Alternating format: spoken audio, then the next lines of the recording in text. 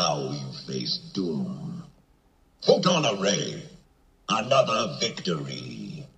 The Dr. Doomcast is filmed before a live studio audience. We need canned laughter. It's just our laughter. They don't know it, but they are participating. The audience laughs with us. Yes. Or is it at us? At us. It's one of those two. Back after we couldn't be stopped after a slight hiatus due to Latvian rebels. We will now broadcast from rotating locations to keep that from happening again, so that we can keep churning out this content. The Doctor Doomcast. We're your hosts, Craig and Bill, back again. It's good to be back. It's good to be back. Would that be Latvian rebels or Latvian rabble that was preventing us from recording last week? Maybe both. I mean, we can define it any way we want, but we're going to get into some quote unquote Latvian rebels here today. Yes, we will. As the leading Doctor Doom podcast, focused Doctor Doom podcast in the world continues. We're back, and today we're covering. We're moving over to a different title, Astonishing Tales, and we're going to look at 3 issues in this title. I don't know if we talked a little bit about this title particularly. This is it looks like Doom is just one storyline. There's 2 storylines in these issues we looked at, and one features Kazar, the other one features Doctor Doom. Did you want to talk a little bit about let us know a little bit here, like about Astonishing Tales, what this title is about? Yes. Now, Astonishing Tales is kind of like a utility title, let's call it, for anyone who is, say, sports or specifically baseball inclined. You know, you got your superstar players out there, and then all good teams have that utility guy you can kind of plug in wherever you need them, you know? Yeah. And that's kind of what Astonishing Tales was. It began as a split book for Kazar and Doctor Doom, and that ran in the first 8 issues. With issue 9, it then became a book just about Kazar. He just took over the whole title until, let me see here, issue number 20, because as of issue 21, it then became a book for the Living Colossus, who was just a big stone guy, not to be confused with Colossus of the X-Men. That ran from issues 21 to 24, and then it wasn't until issue 25 when Astonishing Tales became a notable title, because that debuted Deathlock the Demolisher, and then he stuck in the title until the end, which was issue 36. Mm-hmm. And Deathlock is not an overly well-known Marvel character. However, I always liked him because he was one of the few characters of the time who was from Detroit, and it actually took place in Detroit. And I found out much later it's because the artist Rich Buckler, who created Deathlock, was a Detroit native. And I did not realize that until my adult years. I just assumed all of the Marvel people lived and worked in New York. I didn't understand the concept of freelancers and all that kind of stuff. Not at that So point. he was a local guy here that I had no idea about. But also, Deathlock is the inspiration for RoboCop, because it was a story of a soldier who died and then was turned into a cyborg and brought back to life. He predates RoboCop by a good decade. I believe they even had some Deathlock comics, or actually it would have been these Astonishing Tales, in RoboCop in like the convenience store scene when it was being held up. Oh, wow. They did have a comic book rack in the background, and I believe some of these Deathlock issues were there, like in the spinner rack. So even they were acknowledging, like, yeah, we're just kind of ripping off your idea here for this movie. That is a deep cut. That is a reference to the 1987 film RoboCop, which is a terrific film. If you're listening and you haven't seen it, you should go check that out. And if you do, then let us know if that is true. It sounds like you could spot those in the background. So let's see which of our listeners has the eagle eye to see this through. Yeah, like I said, I think it was the Deathlock titles, or at least like a couple of these issues. I think they also had Iron Man in there, just because of the whole like guy wearing a suit of armor thing. Like they kind of picked the comics that were there on purpose. They weren't just random issues they threw in there. But that's always a trivia fact about RoboCop I had heard about. But it is a fun movie. It is cool. I definitely recommend it for anyone who likes action films, especially stuff that's clearly comic book influenced. Definitely, yeah. I think they even say something about that in the movie too.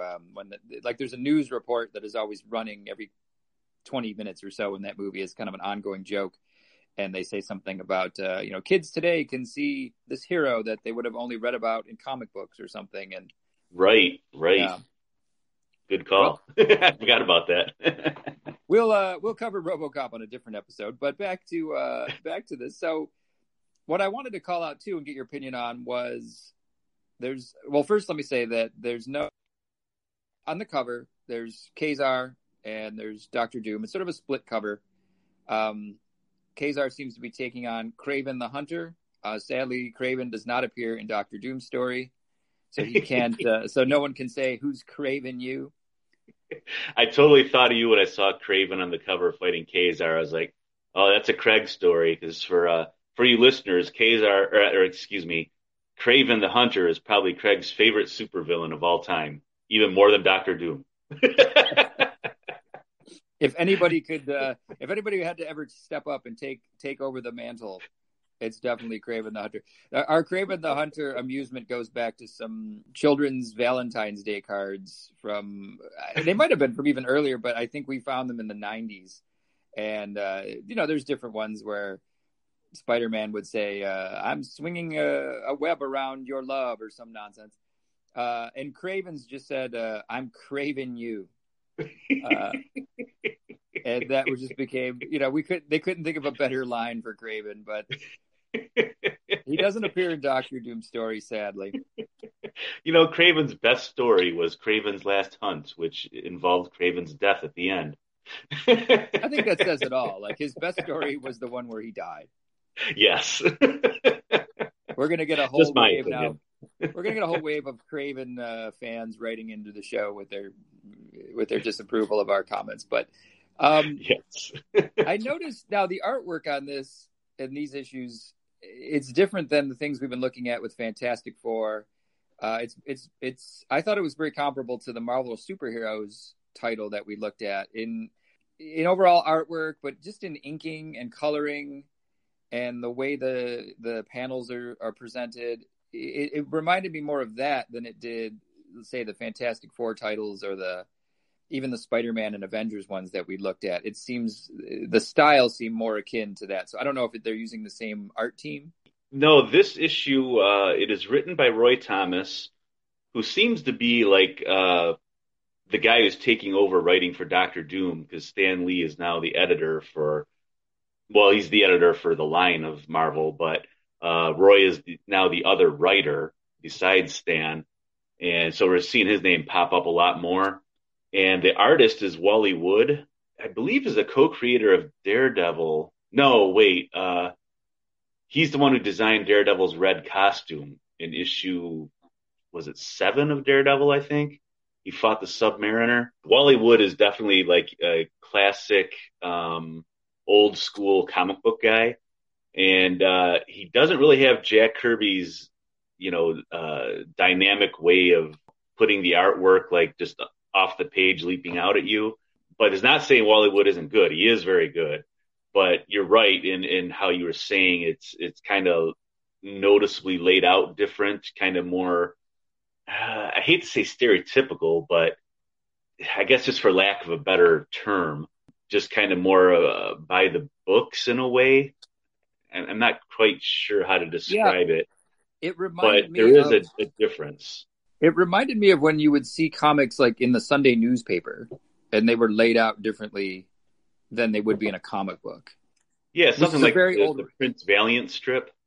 Which is a very old reference, probably. I don't know if people are still reading comics in newspapers. But yeah, very exactly, like the Prince Valiant strip.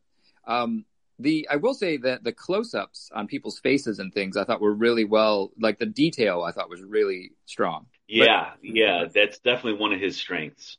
When they would get a close-up of somebody being, angry or smiling or, wonderment or something, I thought that was really, there was a lot of time spent there. And again, not that this is bad. It's just, I noticed it's the artwork I called out in my notes. I'm like, this is different. It reminded me of more of Marvel superheroes, which we covered, I don't know if that was last issue or last episode or the episode before. 2 of them ago. It's hard to remember.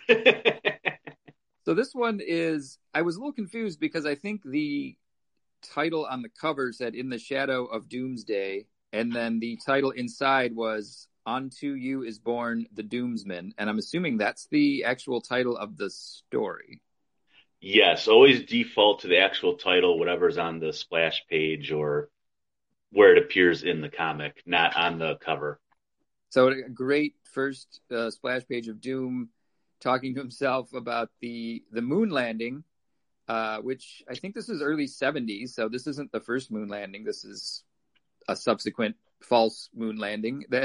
And he's mocking the Americans for their, I think the quote is their primitive rockets they've sent up to the moon. No, this actually would have been the late 60s. Oh, okay. Probably 68 or 69. I forgot to look up the year. But I don't believe we have hit. No, we're not in 1970 just yet, I don't think. So this is probably right about the time, right before or right after the moon landing, I would assume. And I get, I'm reading these on different mediums, and there's always a confusion where it depends on how they're stored in that particular medium. So say the Astonishing Tales that I looked up, there's a date of, say, 1977 or something. Well, I'm like, I know, all right, I know this is not that far along. Sometimes they base it on when it's originally issued. Sometimes it's based on when the issue was issued. Sometimes it's just completely wrong. So the documentation on the exact dates, based on where I'm pulling them from, is off. But well, now just to point out, the 2 astronauts shown on the moon are Buzz and Neil. Yes, so that would be Neil Armstrong and Buzz Aldrin. So this would be the initial moon landing. So they find a mysterious orb, small, about the size of a volleyball, which they bring back with them to Earth. They present this to what looks to be Nixon, and I guess it would be Nixon if it was that time period. Correct. And Nixon's voice activates the sphere, which projects a message from Doom. And I thought this was funny because Doom comes on and says, basically, I left this on the moon just to prove how superior I am to you and your clumsy rockets. and he says that, he's not making any threats or demands now, but he will eventually, and all will obey my threats and demands. This really doesn't have too much else to do with the rest of the story. Right. It's just like a 2-page intro just showing Doom messing with everyone like, oh, he went to the moon. That's great. I was already there. Right. It's like a James Bond cold open or something where there's this separate storyline of Buzz Aldrin and Neil Armstrong on the moon. They bring this orb back to Nixon. Nixon activates it by saying, he just says something like, what is it? Or something like that. And then Doom comes in and says, your voice activated this. I just wanted to let you know, I've already been there. You guys, as usual, are way behind. And I'm not even going to bother to do anything right now, threaten you or demand anything, but I will in time. I'll get back to you. And then he's out. So just great opening Doom thing. I like when, much like in the Marvel superheroes that we looked at, I like this focus just on Doom as the character. That they can just put in this extra little cold open on him. We go from there to Latveria. Doom's out walking among the people. They're kind of, the people are kind of saying, don't look at him, that type of thing. Well, the one guy goes like, look, the master comes. And another guy says, he walks with a sense of urgency. Quickly, Hans, out of his way. Right, yeah. There's always the one guy going, look, and everyone's like, don't look, fool. Doom, so he goes into the castle. He heads down into a basement. A man is working. Doom just immediately says, well, lackey, is all in readiness as I have ordered? This guy says, yes, Herr Doctor. So another Nazi stooge, I would think. Or just that, it's the quasi-German influence in Latveria? Because remember, the architecture always looks vaguely German, so that's what I'm Yeah, thinking that is. it's very Bavarian, and as we said, it's a little behind the times, but it would be, I guess, for something under a dictatorship and something, in the behind the Iron Curtain, I guess. Well, plus remember, comic books, it's a visual medium, so they Yeah. got to get across to you. This isn't New York, this is someplace else.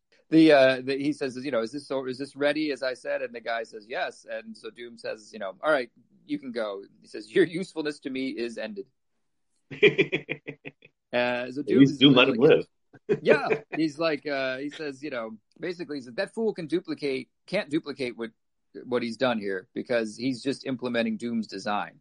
What they've come up with is a powerful super being, fed and powered and activated by cosmic rays.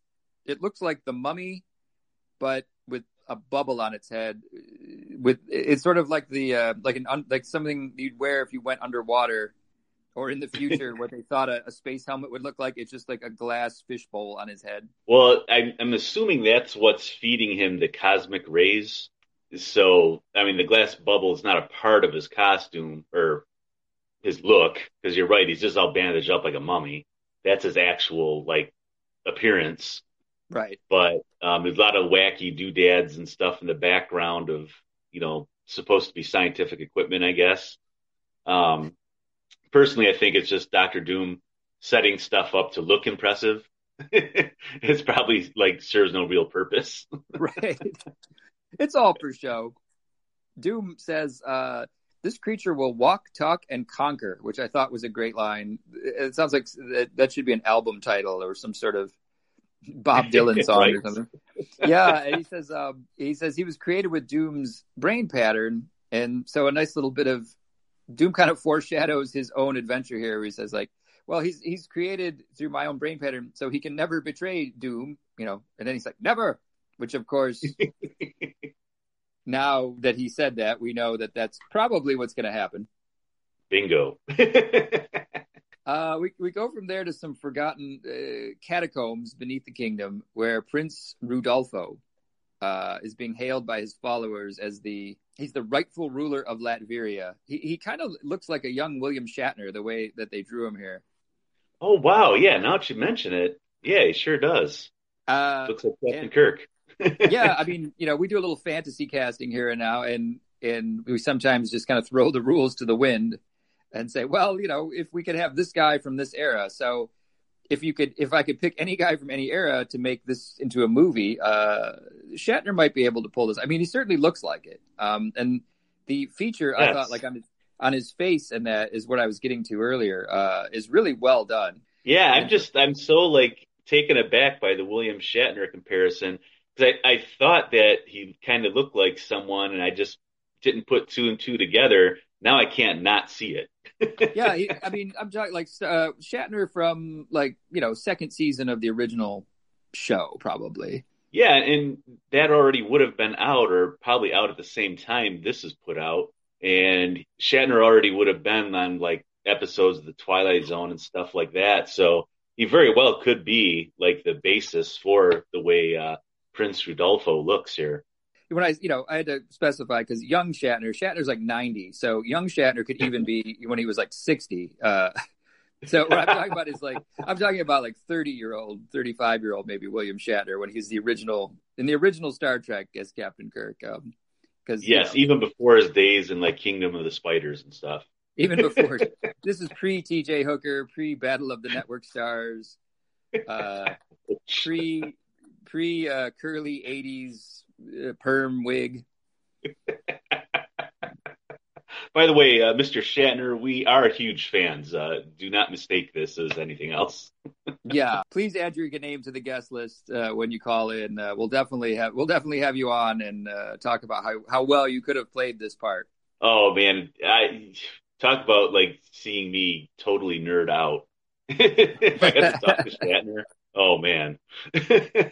And so the character Rudolfo says, basically people are hailing him as the rightful ruler. He says, all right, we've talked enough. We got to get to work here. We got to get back to seizing back control. And he says that he has a comment. He says it's time for me. It's time for you to seize for me the throne. And the one guy kind of speaks up and says, it's always you. We're doing this for everybody. It's not just about you, which Rudolfo doesn't cater to at all. He basically tells this guy, like, shut up, fool. I'm what counts around here. I'm the ruler. And yeah, basically he's kind of like Doom.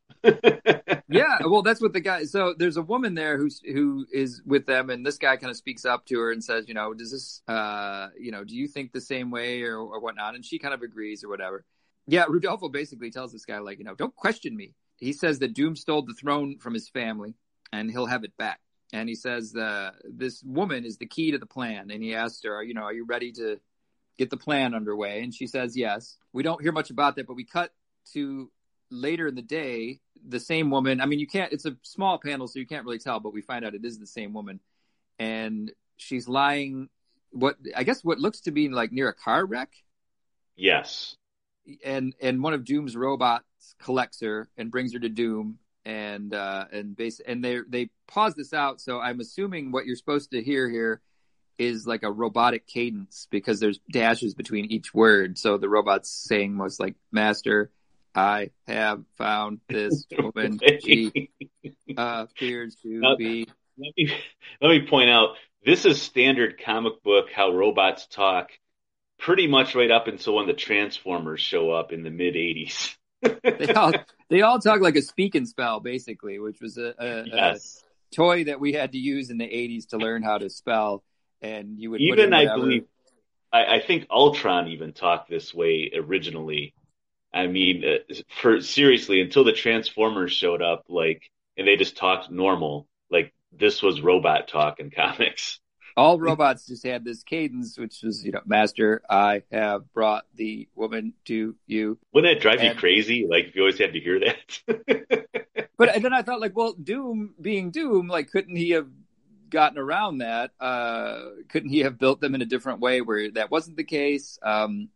But, Doom has various grades of robots, too, so maybe he wasn't that concerned with it. Yeah, maybe this is just some random Outer Patrol Sentry robots. That's all he had to do.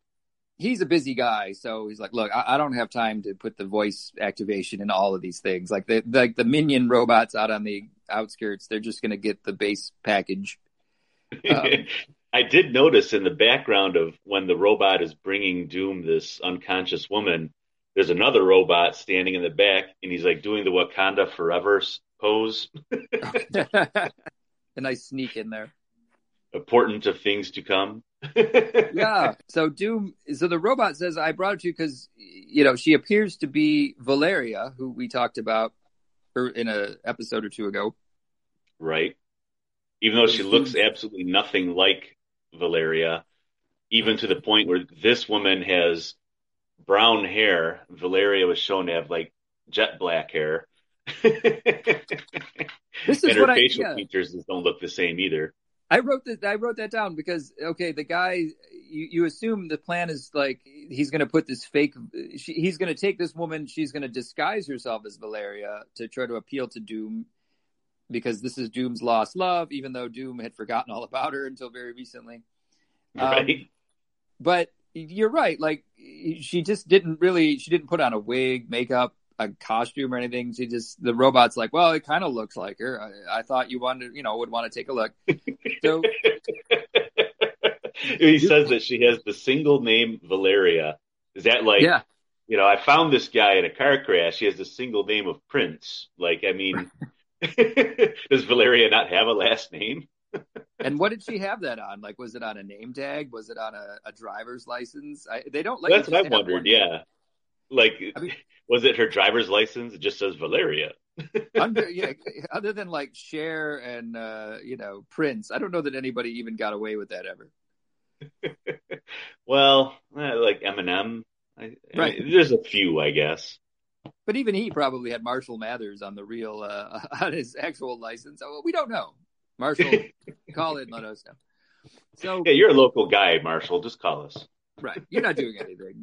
You're basking in your well-deserved retirement. So, but so the robot brings it to Doom. Doom is, because he's Doom. He's wary though. He doesn't play around at all. He immediately hits this woman with his hypno probe. And gets her to reveal the truth almost instantly. He's like, I'm not sure about this. Let's find out for sure. And he Now, let me ask you a quick question here. Yeah. I mean, when you have an unconscious woman brought to you, don't you like hook her up to your hypno probe right away? I mean, it's what I do. Well, it doesn't happen as often as it used to be, as it used to. It used to happen constantly. The robots would just bring me unconscious women who didn't look like lost loves at all, but the robot would claim that they did. And I just said, well, come on in, bring her in, put her down, let's take a look. And then I'd hit her with the hypno probe to find out what was going on. I mean, I pretty much use my hypno probe on all women who walk in the door, regardless if it's a robot bringing them in or they're just walking in saying hello. Right. It's, your relatives come, your sister comes by and you hit her with the probe just to make sure what's happening. But people call me paranoid. Right. Well, at first I thought, okay, this turns itself around in a second here, because when I read that, at first I thought, well, how stupid was Rodolfo? He knows who Doom is. He thinks this plan's going to work. But we go back to Rodolfo, and his team's giving him a hard time for this. And Rodolfo says, well, I knew that Doom would figure this out. That's part of the plan. And one of his guys gets upset by this, and he's like, you're no better than Doom. You don't let us in on the plan or whatever. And Rodolfo punches him and says, don't raise your voice to me, swine. There's not enough calling people swine. So, I don't know if we're supposed to sympathize with Rodolfo at all. We don't. He's like a bargain basement Doom with these insults and plans that don't go anywhere. But he says that Doom will hesitate because the girl resembles Valeria, and this will lead to Doom's downfall. As we've said, she doesn't. So, yeah. Again, his plan is very shaky at best. Yeah, like his whole plan to get back into the castle and to fight Doom and to lead this rebellion involves tricking Doom with this woman who doesn't look like Doom's love at all. Well, maybe we'll find out more. So Doom says, so we go back to Doom and Ramona. Or Ramona was her name, I believe. Before they wanted her to Doom to think it's Valeria, but it's not. We go back to Doom. He's with her, and he says, "You shall become the first woman to see the face of Victor Von Doom," which isn't quite true. I mean, I guess he means in recent times. That's what I'm assuming. Yeah. And I was thinking, I don't even think Sue Storm has seen his face post accident and everything. So if the Invisible Woman hasn't seen his face, no woman has at this point in time. So this is what I was confused about. So Doom knows that it's not Valeria because he hit her with the hypno ray, and she basically said, "I'm not Valeria. It was a trap. We did this to trap you." And yet he still goes like, "Okay, well, I'm going to show her my face anyway." Maybe as a testing ground. I don't know. He unmasks himself. And again, the artwork, he looks like a 50s movie star, like Kirk Douglas or somebody. Right. He's very chiseled in that. And she kind of says, well, you're not scarred at all. She's surprised. And she has a line. She says something like, a woman could actually love your face or something like that. Yeah, yours is a face a woman could love. Yeah. Doom gets rattled by this, though, and he storms off. And he says, "I can't live a lie," because he apparently was using an illusion there. So right. I was a little confused by what was happening here. Like, he knows it's not Valeria. Valeria is supposedly the one he loves. He shows this woman his face, an illusion, but he's like, "Well, I can't live a lie." So, I mean, was he just going to go with it anyway and say, "Well, it's not Valeria, but she's kind of pretty. It could work." I think it's either Doom just being manic, like we've seen him do, like with his playing Camptown races and stuff, or maybe he was like you said, like, well, she a little bit if you squint and not pay total attention and lights are off, looks like right. Valeria. Maybe I could seduce her, and then she was like, yours is a face a woman could love, and then he was like, never mind. He ran out of the room like he was a scared little boy or something. I know. That was a weird turn. So he runs out, he goes back to the mummy creation he's been working on, and he says, well, this is where I truly belong. I think his line is, here amidst the trappings of a life lived only for power. So he's basically like, all right, I thought maybe I could try this other angle, but no, I got to get back to what I'm good at here. It's just, being a man who's obsessed with power and my creations. Right. He takes the mask back off. He's going to transfer his brain, or I'm assuming like a copy of his brain, so the creature can come alive. He's making basically a Frankenstein's monster here. He wants to create this thing that has his brainwaves and all this strength, so that this creation can go out and conquer the world at Doom's behalf, I guess. So Doom doesn't have to get his hands dirty. Right. We go back to Rodolfo. He sends a message over to Ramona, telling her to destroy the power center of the castle. This message breaks the hypnosis she's under. So she goes to do it. She finds Doom working on his creation. He doesn't have his mask on. Yeah, she's appalled by this. She says, you're creating a monster here, but you yourself are the most grotesque monster of all. Ouch. Which I thought was a nice callback to how Doom is always calling the Thing grotesque. Oh, yeah, yeah. I didn't know if they meant that at all, but I thought that was kind of a nice touch there. And yeah, she's just instantly, that had to hurt him, because she went from saying like, yours is a face a woman could love, to like, you're the most grotesque one of all. Wonder why he's so manic. She destroys the master panel and puts the castle into darkness. I couldn't figure out if Doom was saying this or not, but there's a line kind of between panels that says, and with darkness comes weakness, the impotence of Doom's most dreaded defenses. It looks like it's Rodolfo saying it, because the word balloon's pointing to him. Yeah, that one was kind of strange, because like Doom was speaking and then they went to that. So when it goes dark, Rodolfo and his team attack. His men are concerned a bit about the guards, but Rodolfo, again, trying to be like a low-rent Doom, dismisses them as lackeys. He says, without Doom leading them, they're not a threat at all. And without power, Doom's robots won't be an issue either. Yes, because apparently, like, his robots are hooked up to the castle's power grid. They're not, like, independent, like, they don't have their own batteries, I guess. But I would like to point out that Rodolfo and his people look like they're out of Buck Rogers. Like, they each have, like, a jetpack. It looks like an oxygen tube they're wearing on their back. They look like I said, just out of the old school, original era Buck Rogers from, like, back in the 30s.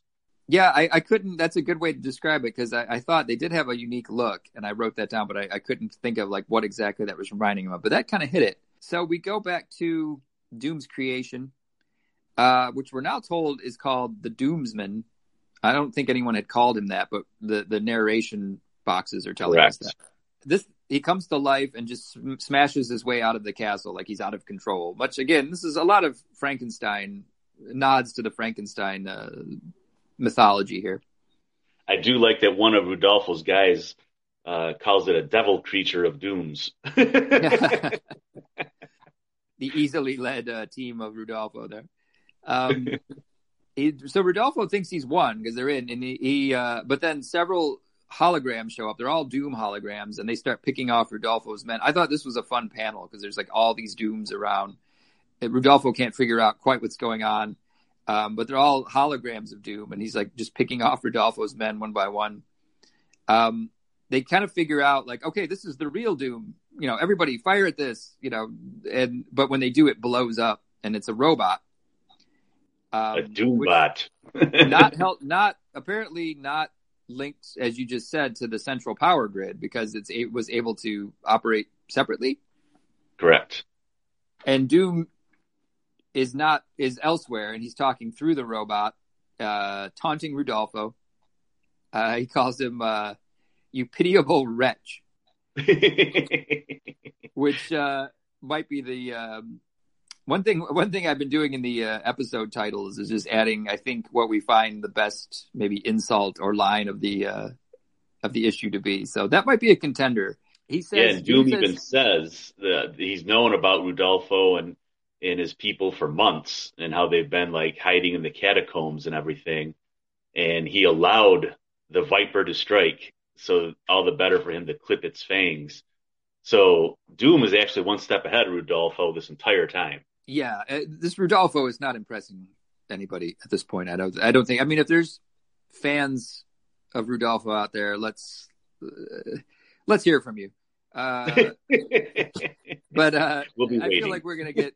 I feel like we'll hear the sound of crickets with that request. He places Rudolpho and Ramona back under hypnosis, and then he's musing to himself. Doom is, and he's thinking, well, you know, he's pretty confident with Rudolpho, as he should be. Rudolpho is no match for Doom, but he's Doom's musing to himself, well, if I was truly as confident as I say I am, you know, because he's remembering now that this creation that he made has fled. It just took off, and he didn't, rather than come to life and assist Doom as Doom kind of thought it would, that didn't happen at all. This thing came to life and just went crazy and smashed his way out.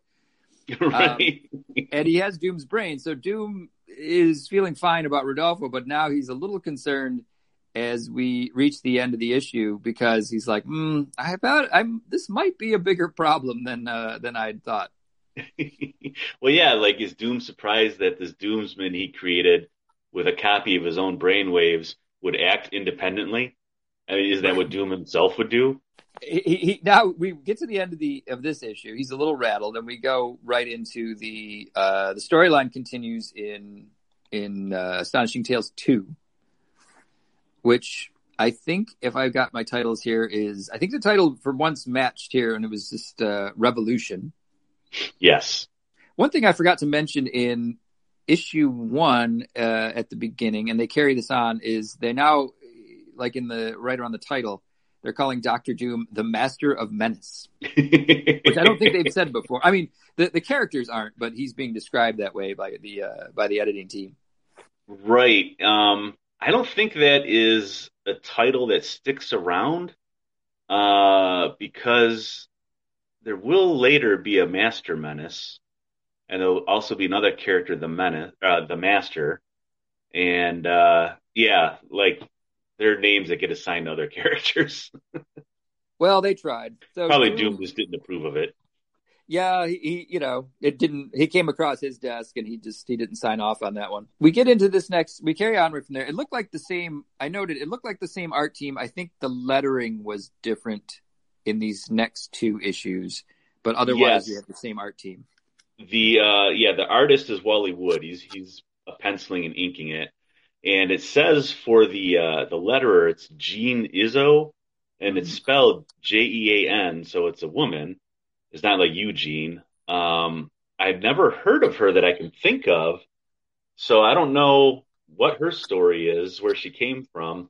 Maybe she just had a short career in comics or was passing through. I have no idea. But yeah, it does look a little bit different. I guess I've seen some French-Canadian spellings, I think, like that, where it was... Yeah, like Jean-Luc, right? Yeah, so I guess, I mean, we don't know, but, you know. But Izzo doesn't sound like it's French or anything, though. Jean or Jean, as the case may be. If you're listening, please let us know. We'd like to hear about your work lettering these issues. Honestly, I think Roy Thomas is the only one left out of all these people, because he was the young guy back then, and everybody else was older than him. So I guess we could ask him. See if he remembers. Who is Jean or John Izzo? Let's if we're able to get him on as a guest, let's see if he remembers. He'll be like, I have no idea. I don't even remember that. First, he'd probably be like, who are you guys? Tell me again who you are. We're like, yes, we're the leading Dr. Doom podcast in the world. And he'll be like, I don't know what a podcast is, but... And then we would just hear a dial tone. No, he does know podcasts. I've heard him give interviews on others, so he's actually a pretty a funny guy. Well, hopefully he'll find us funny enough to come on and let us know the solve the mystery of who Jean Izzo was. Yeah, I'm thinking maybe it's even a fake name someone is working under, because at the time the artists and colorists and letterers, they were all freelance, and they were not quote unquote supposed to work for multiple companies, even though obviously you can because you're freelance. So a lot of times people did work under aliases. It was Neil Adams who bucked that trend because he was a big enough name, and he ran a whole studio and he did stuff like advertising and whatnot. So comic books is just a part of his income. And he was like, hey, if you want me to work for you, I'm Neil Adams. So like he worked for Marvel and DC at the same time. And once he did that, like everybody else started kind of dropping the aliases. So it's possible maybe this is that kind of case. But I'm way out in left field here. I thought maybe it was some sort of tax dodge from back in the day where there was just, somebody who was already on the team and they're like, look, we can't pay you twice. So you're also Gene Izzo, if you get my... Some sort of dodge or hustle. Yes. Uncle Sam comes down hard on the comic book, the world of comic book art. So not really, by the way. So we get into this. Pick up where we left off, and Doom is ordering his people to find the rebels because he's kind of won that round. Rudolfo and Ramona are imprisoned by Doom. Rudolfo says, "I must escape, or Doom will." Okay. We're going to find out more about this, but he leads with this, and he tells Ramona, "I must escape, or Doom will get out of me the secret of the Faceless One." Ramona's lost. She doesn't know what he's talking about. He says, well, right. He says, there's a lot you don't know about me, really. And then all of a sudden, he bends the bars of the cell and escapes. So she's probably very stunned. Like, first, I don't know what he's talking about. Second, he has this super strength that I didn't know about and can just escape. Yeah, there's two things in this page that befuddled me. The one was Rudolfo just like ripping the bars out of the wall to make his escape. I was like, okay, where did that come from? Mm-hmm. And two, it was how Ramona is posed. She's like all kind of sexily posed against the bars of her cell.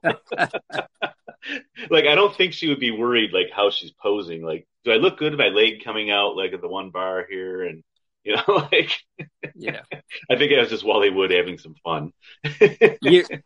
Decades before there was Instagram and you had to worry about a thing like that for selfies.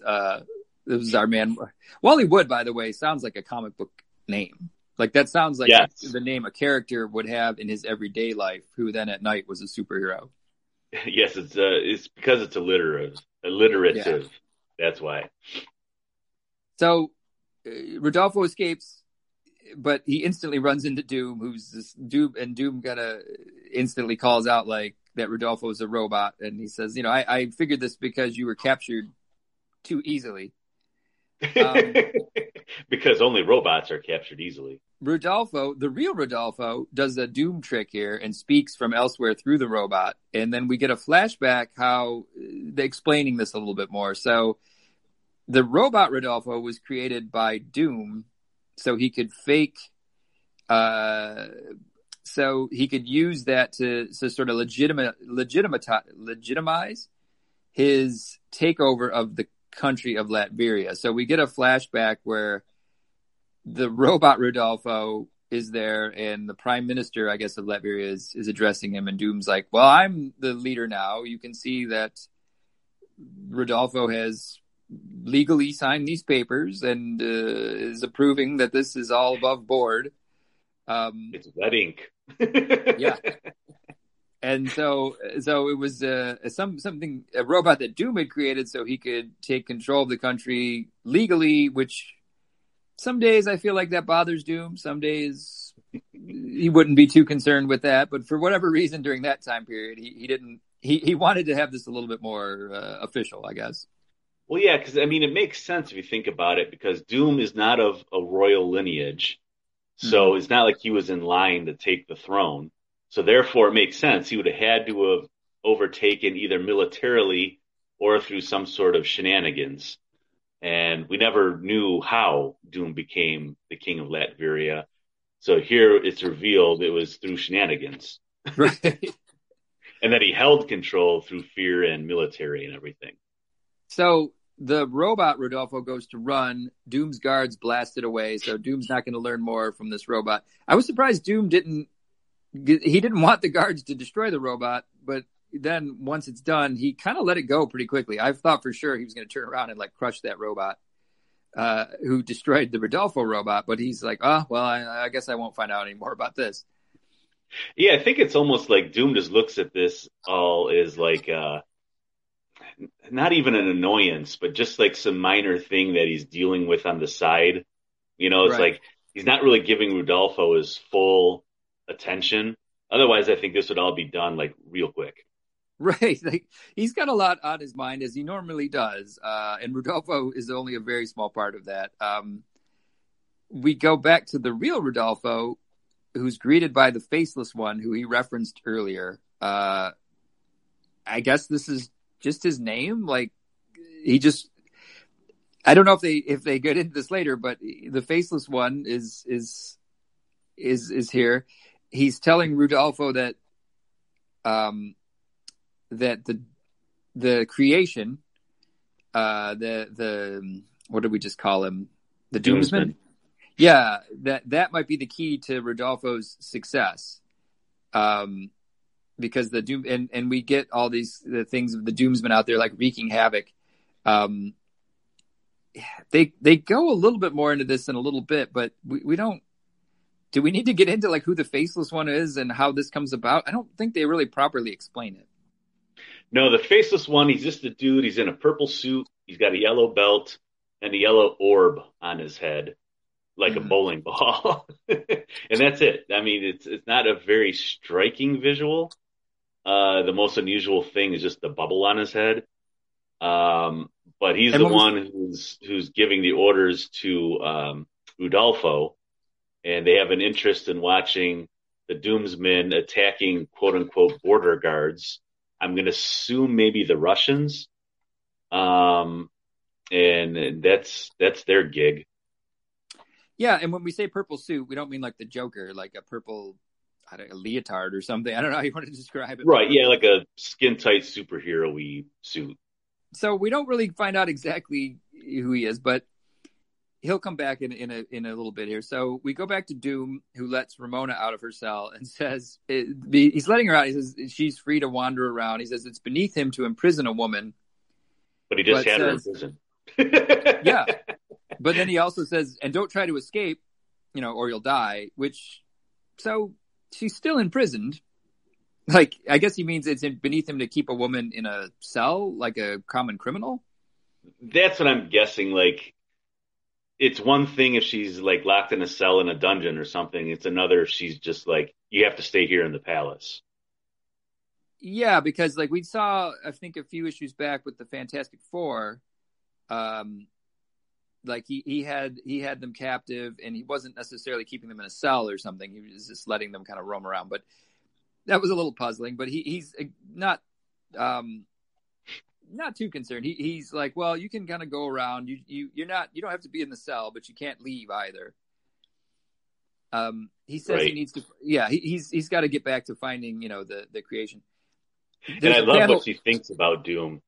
Yeah, she says, "How I despise him, his conceit, his sense of smug superiority."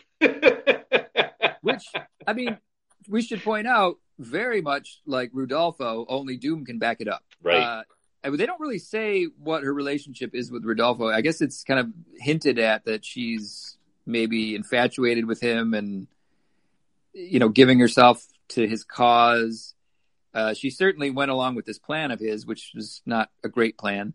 But Doom, for whatever reason, has a handgun in a holster on the back of a chair. Like he's some sort of quick draw artist or something, but I don't know. Well, we find out this is a little bit of a test because she spots the gun and she pulls it, but she can't bring herself to shoot Doom, even though she just got done saying how much she hates him.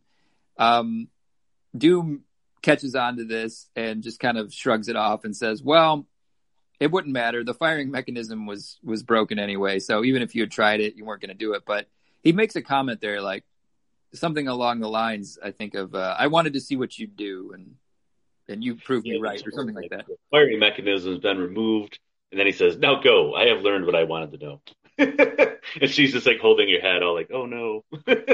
So I don't think they go back to that necessarily, but I guess the implication was maybe he was back to this idea of she could be a replacement girlfriend, and he wanted to see like, well, will she kill me if given the chance? And she wouldn't have. I mean, she had the, he had taken the firing mechanism out, so it wouldn't happen anyway, but she didn't pull the trigger. So he tested her. I don't know exactly what the result of this test was in Doom's mind, but whatever the case, he loses interest in that right after that. And he's like, all right, well, whatever. I got better things I got to do. Well, what good is this gun going to do against his armor? So if she had pulled the trigger, if the gun was functional, a bullet comes out and hits his armor. So what? Right. Or as he said, it doesn't work and she tried anyway, or she just doesn't do it. So either he was testing to see how much does she hate me? Will she actually try to kill me? Which I don't know. Maybe she failed that test or maybe she passed that test. It's a little vague. Yeah. Again, I think it's just more of his being manic. Right. Like he's just in a manic state. Now, granted, there's a lot happening. So I could see this. So Rudolfo's men are armed by the Faceless One. Do you think the Faceless One was a placeholder name? No, because he has that bubble head, so we don't see a face. I think that probably Roy Thomas came up with the name of the Faceless One, and then Wally Wood had to design him. And I'm thinking that probably in the head of Roy Thomas, he was thinking he would have this like cool, spooky, visual look to him. And then Wally Wood is just kind of like, oh, it's a Friday afternoon. I got to get out of here. Right. It just came up with this guy with a bubble on his head. I think so. That's just what I'm thinking. Right. I thought it was the Cobra La all over again. Like, well, let's just go with it. We'll call it Cobra La here in the script, but we'll go back and name it something cool later. Then Hasbro's like, no, Cobra La it is. So Friday afternoon, he's like, maybe Monday I'll go back and change all those. And he's like, you know what? We got to get on to the next issue. So, so Rodolfo's men, I said, are armed by the Faceless One. They're besting with this armament. They're actually getting the better of some of Doom's robots, and Doom's a little stunned by this, but he basically says, well, it's time to meet force with force. He's like, if they're getting a little bit of an upper hand, but I'll see to this personally. So Doom gets into the battle firsthand himself. He's getting into the fight. He has a great line where he says, "You were destined for failure the moment you raised arms against Dr. Doom." That is a great line. Really, like he's got to go do this fight himself, but as always, he's just like, it's all just timing. You're not gonna win.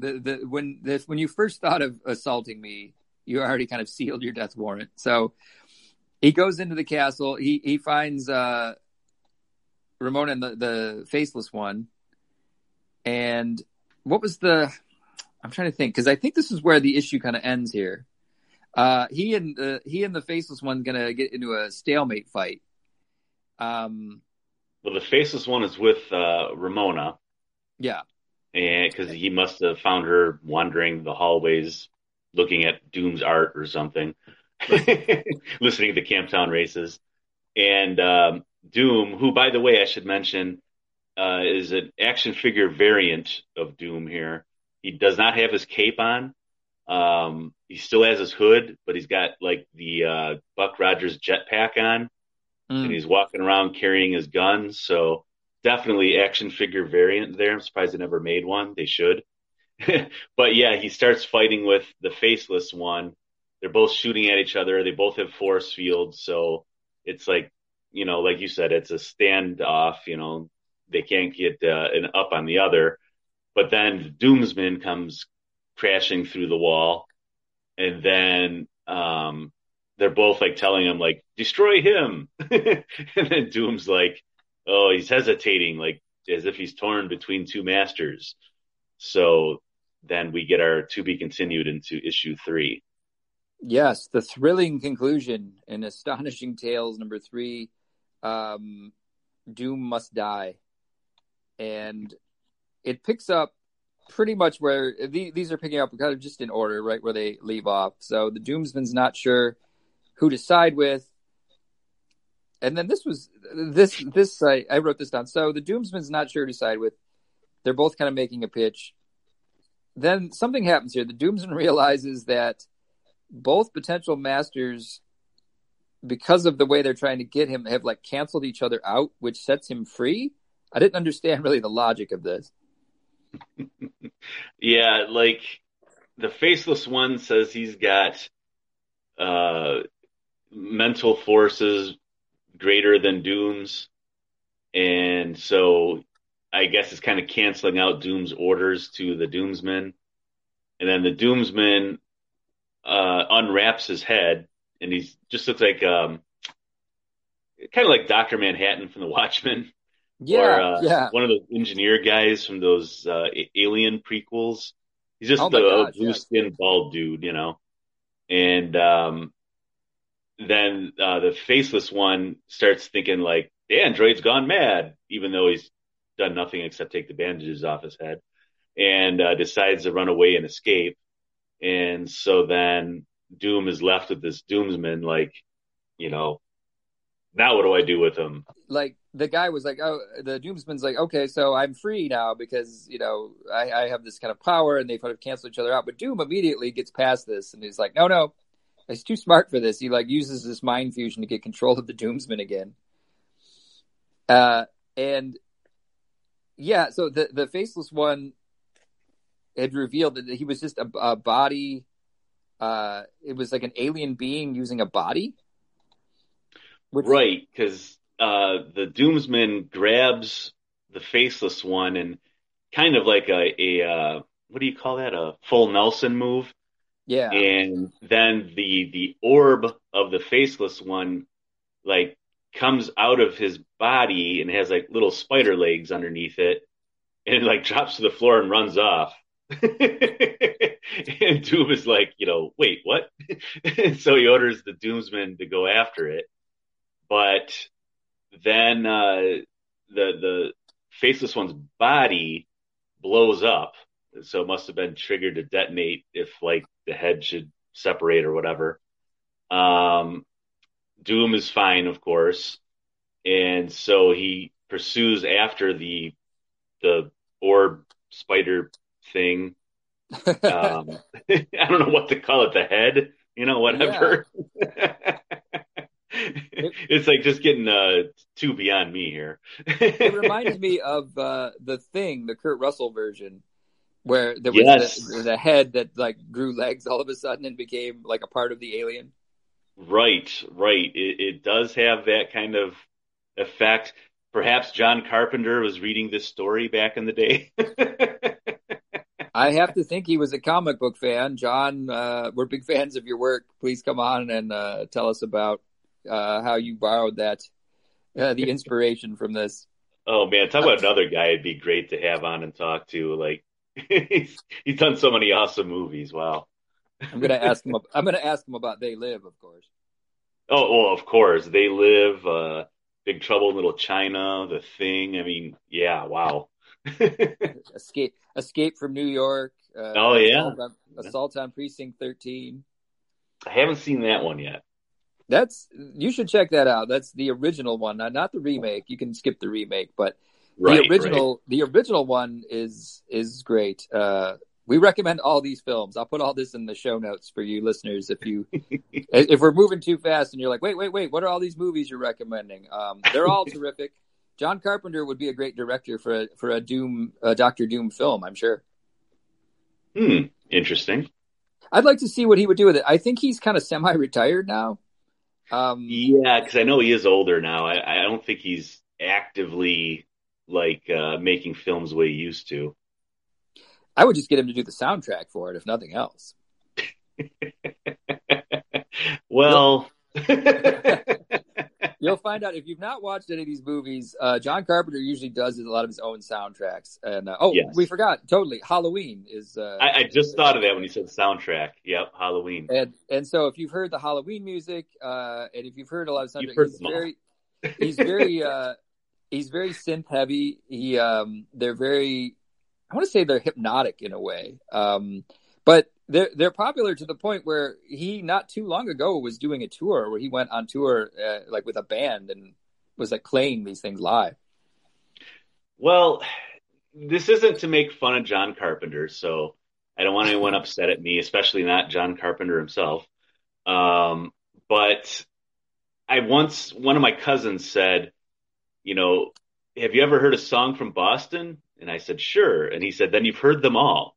It's kind of how I would describe most, not all, but most of Carpenter's soundtracks.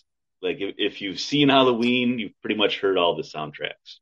Now we're going to get the guys from Boston who are going to email us or attack us on Twitter or something and be like, hey, man, I think I'm going to have everyone after me. You're not giving us enough credit. We're the number one band named Boston of all time. By the way, you can direct your complaints to me, Bill. It was not Craig who said it. Make sure that you're off the handle here. Yeah, I field all the responses to our email and Twitter box, so I'll be sure to send those to you, Bill. So we get back to the story. So Doom is attacking what they refer to as his lesser foes, which is just, I guess, like everybody else that's trying to attack in the castle. The other Buck Rogers foot soldiers. There's a good panel here of Doom just mowing them down, not really giving them much credit. He says, "Behold, dolts," and blasts them all back. He says, "Feel the savage thirst of naked energy." It's like, whoa, Doom, whoa, naked. Hold on. You got a comics code here, man. Right. He's letting it all fly at this point. This I had to question this too. So he gets back he's heading to the control room. Doom's blasted by some electronic waves. And antiparticles, he calls it. They make him disappear from existence, or so it seems. It's a pretty quick turnaround. Like, they hit him with this thing, he disappears, they think they've won. They really were quick to be like, well, who could come back from that? Certainly not the greatest villain of all time, Dr. Doom. I think we neutralized it. So they're all, they think they've won. They're all hailing Rudolfo. Except then these tremors start while they're doing this sort of celebration. And then there's a great panel of a huge Doom face looking down on everybody, which I'm always a mark for. Like, every time we've talked about this, whenever they have these things where Doom is larger than life and looking down on the crowds. Yes, and this is larger than life because, like, it's a view of his face, it just taking up the sky, looking down over on his castle. They show like some people like outside the castle on the hills nearby looking up, and Doom just starts like, insulting the insurgents in his castle. Yeah, and he says that the castle is on a fault line, and he's activated like a machine underneath that's going to set off the fault line and basically set off an earthquake and destroy the castle. The rebels all kind of flee to fight another day.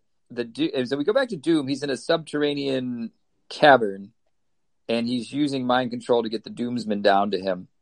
I think he makes some quick kind of throw off lines about, now that I'm back in control. I think he says something like, the faceless one, who knows where he went, and Rodolfo's all done. Again, like, not giving Rodolfo any credit, and not that he deserves much. Well, Rodolfo tells his people as they're like leaving the broken apart and shattered Castle Doom, for everyone to return to their homes while he goes back into exile to plan anew. He says Doom has won this day, but final victory will be ours. And everybody looks like tired, and like some people are helping others to walk out and everything. Rodolfo is beaten. He thinks he's going to turn it into some ultimate victory. It's nice to think positive thoughts. Yeah, I think he had his shot at it. So basically, Rodolfo, not any kind of real threat, pretty quickly dispersed. Ramona, I think, is also now let go, and I don't know that Doom has any more interest in her. The Faceless One is also gone. Doom's not, again, I think a lot of these guys, like you had said, it's more just annoyance. Like he had a plan he was working on, and all this kind of came up during that plan. So now he's back to what he was really concentrating on was the Doomsman. And so Doom's mind controlling him. He's like, well, I don't have the time and energy basically to keep you mind controlled forever. So he runs the Doomsman through a series of like, I guess, like, would you say like tests? Like he's got, people like attacking him and stuff to see like what kind of weaknesses and things. And he can't really find any. And even calls out Frankenstein too. Yeah. So, I mean, they make it a little more, implicit there, but he says, so Doom's got him back in the mind control state and uses what I would describe as like a parental trick here. And he basically says like, well, I can't keep you like this forever, but I'm so tired. I can't help it. I can't help it. I'm falling asleep. Oh no, I'm asleep. And then the Doomsman's like, he's asleep. This is great. I'm off the hook. And Doom's like, ha, you fell for that. And basically Doom used that like brief thing where he faked being asleep to like get control again. And he throws the Doomsman into another dimension. The other dimension is I guess it kind of looks prehistoric. There's strange trees and volcanoes. They don't say a lot about what this is. It's just another dimension. And yeah, it kind of looks like something that Doctor Strange would, some other dimension Doctor Strange would go through. Yeah. So I think it's just a generic, quote unquote, other dimension, He says it's nothing in particular. He says he'll leave them there forevermore. And I got a kick out of that. Just like, okay, Doom, this guy has Doom's brainwaves. So he's smart. He's as smart as Doom, supposedly, but not really, because Doom is able to trick him pretty easily with a trick you would use on like a 4-year-old. Right. But I mean, it doesn't matter how smart this guy is. If he's stuck in this other dimension on this quasi prehistoric looking world, he's not going to be able to escape because he doesn't have anything to like build anything with, Yeah. Doesn't have any sort of technology at his disposal. So yeah, he's just stuck there. I'm not sure that Doom, I think Doom probably picked a particular place to put him with that in mind. Like, I'll put him in this other dimension where these things don't exist. So Doom's a little, depressed about this in a way, in that he had this master plan to build this creation and then maybe make a bunch of these creations. And now he's realized like, well, scratch that one. I made one and that one didn't really work well. So we're back to and now he has no more castle, Yeah. It's all a mess. So he ends on a good note. He says basically that, for now he's all set. He's like, others are going to come at me, but I think his line here is victory will be mine for now and always. And there's a great final panel of him where even though this one didn't work out, it's not left him shaken, as we've seen him in some other times. He's he's brushed all the flies away and he's ready for a fresh start, and and that's where this one ends. So this was a fun little arc, I thought, for him. I thought I'm of two minds. Like, I like when Doom is up against someone who's his equal, or at least he considers an equal, like a Reed Richards or something. But I think sometimes it's just as fun, and I guess in a different way, when he goes up against these people who he has no regard for. Yeah. I mean, I feel much the same way. I think Doom works best when he's challenged by someone or something that would be on equal footing with him, which Rodolfo is not on equal footing with Doom. Yes. So, I mean, if it came down to any sort of battle between the two, it'd be a curb stomp fight. I mean, Doom walks away without working up a sweat. So as we get in the next couple issues here, it'll be the Red Skull showing up, and that is going to be a much more of a super villain versus super villain affair.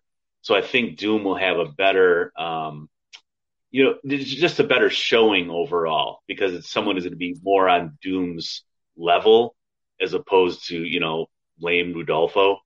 Right. Like he won't put together a plan of like, I'll send this woman who doesn't look anything like Dr. Doom's former love, and that'll confuse him because he thinks that it's his love, even though she doesn't look like her. But then he'll figure out it's not her. And that's a part of my plan too. Like, what kind of plan is, this plan is all over the place, dude. And I'll send my robot that looked like me that Doom had already created in my place, which will buy me time to get in. And then he makes this deal with the faceless one, who we're not really told a lot about the faceless one. He brings a little bit to the table, in that he allows Rodolfo's men, I guess, a better chance than they would have had because he arms them or whatever, supplying them with their Buck Rogers equipment. But he's, he sort of defeated it. Like Rodolfo, we see with his people, and he goes, all right, well, we'll fight another day, and they're probably not going to get behind it. Ramona, I guess, just goes back with Rodolfo, like, I don't know. Whether or not she had any kind of other thoughts about Doom or something. We don't see any of that. Doom, like we said, we suspect maybe he thought he could maybe she'd be a good replacement, but he also quickly throws that plan away. The faceless one gets almost as little credit from Doom. He's just more puzzled by anything. Doesn't really give him a lot of thought afterward. So yeah, I thought it was fun for him to play with these sort of lower tier villains, some mid carders. It works sometimes. It's sometimes a good mid card showing will put somebody over. It's really hard against Doom. It's really hard against Doom, though. I mean, he's just so far ahead of everybody. Yeah, I think that maybe what they're kind of intending with this opening arc was that because of the comics code, they had to be careful of how they used Doom. They couldn't make him the good guy. He couldn't be a superhero. Yeah. He also had to be shown, if I'm remembering the code rules correctly, he had to be punished at the end to show that he's in the wrong, And so I think that's why Castle Doom was destroyed and he was kind of left with nothing by the end. But also it could be looked at when you have someone like Doom in that kind of situation, that makes him more dangerous because now he's going to want to come back with a vengeance. So Doom has to be treated as the protagonist of these stories, which he is, but not the hero necessarily.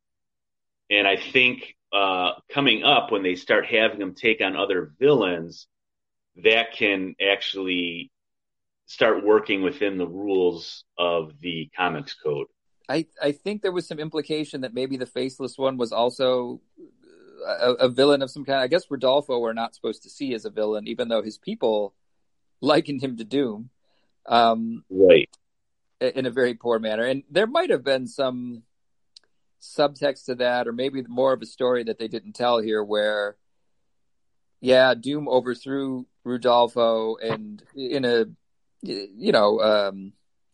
an evil way by using a robot clone, and it was an illegitimate claim to the throne. But there seems like there was some subtext that may have got cut where Rodolfo is just as bad in his own way of a tyrant as Doom. It's just like, well, which tyrant do you pick, I guess? Right. The devil you know or the devil you don't. Is that how that goes? Yeah, because he's not shown to be, he's not talking to his people like, he'll never break our spirit. It's not about me. It's about the team. It's all about him. The people are quick to call him on that. They really aren't dedicated to following him. It's just like, well, all right. We never really get Ramona's take on it. Like, was she doing it out of love, out of pity, out of some sort of misguided devotion because she thought he was going to be a better leader? I would say she probably did it out of being misguided and pity because I just don't like Rodolfo. We're not fans, but if you, like I said, if you're now, before we talk about, we'll cover what we're going to go into next. If you are a Rodolfo fan, and I don't think you are, but if you are and you're listening and you want to tell us about it, you can reach us at a few places. You can find us at the Dr. Doomcast on Instagram.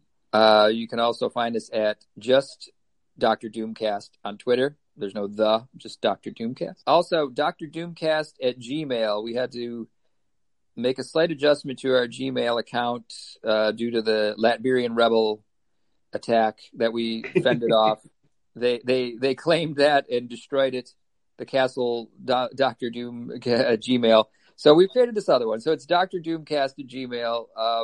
We're collecting your feedback, your questions, and your love of Rodolfo, if it exists. And I think it doesn't. But and for those, if you're listening, you already found a platform to find us on. We are on Anchor FM. We're also on Spotify and Stitcher. So if you want to pass the word out to other people where they can find us, you can find us on those spots. Eventually, I think we'll be on iTunes.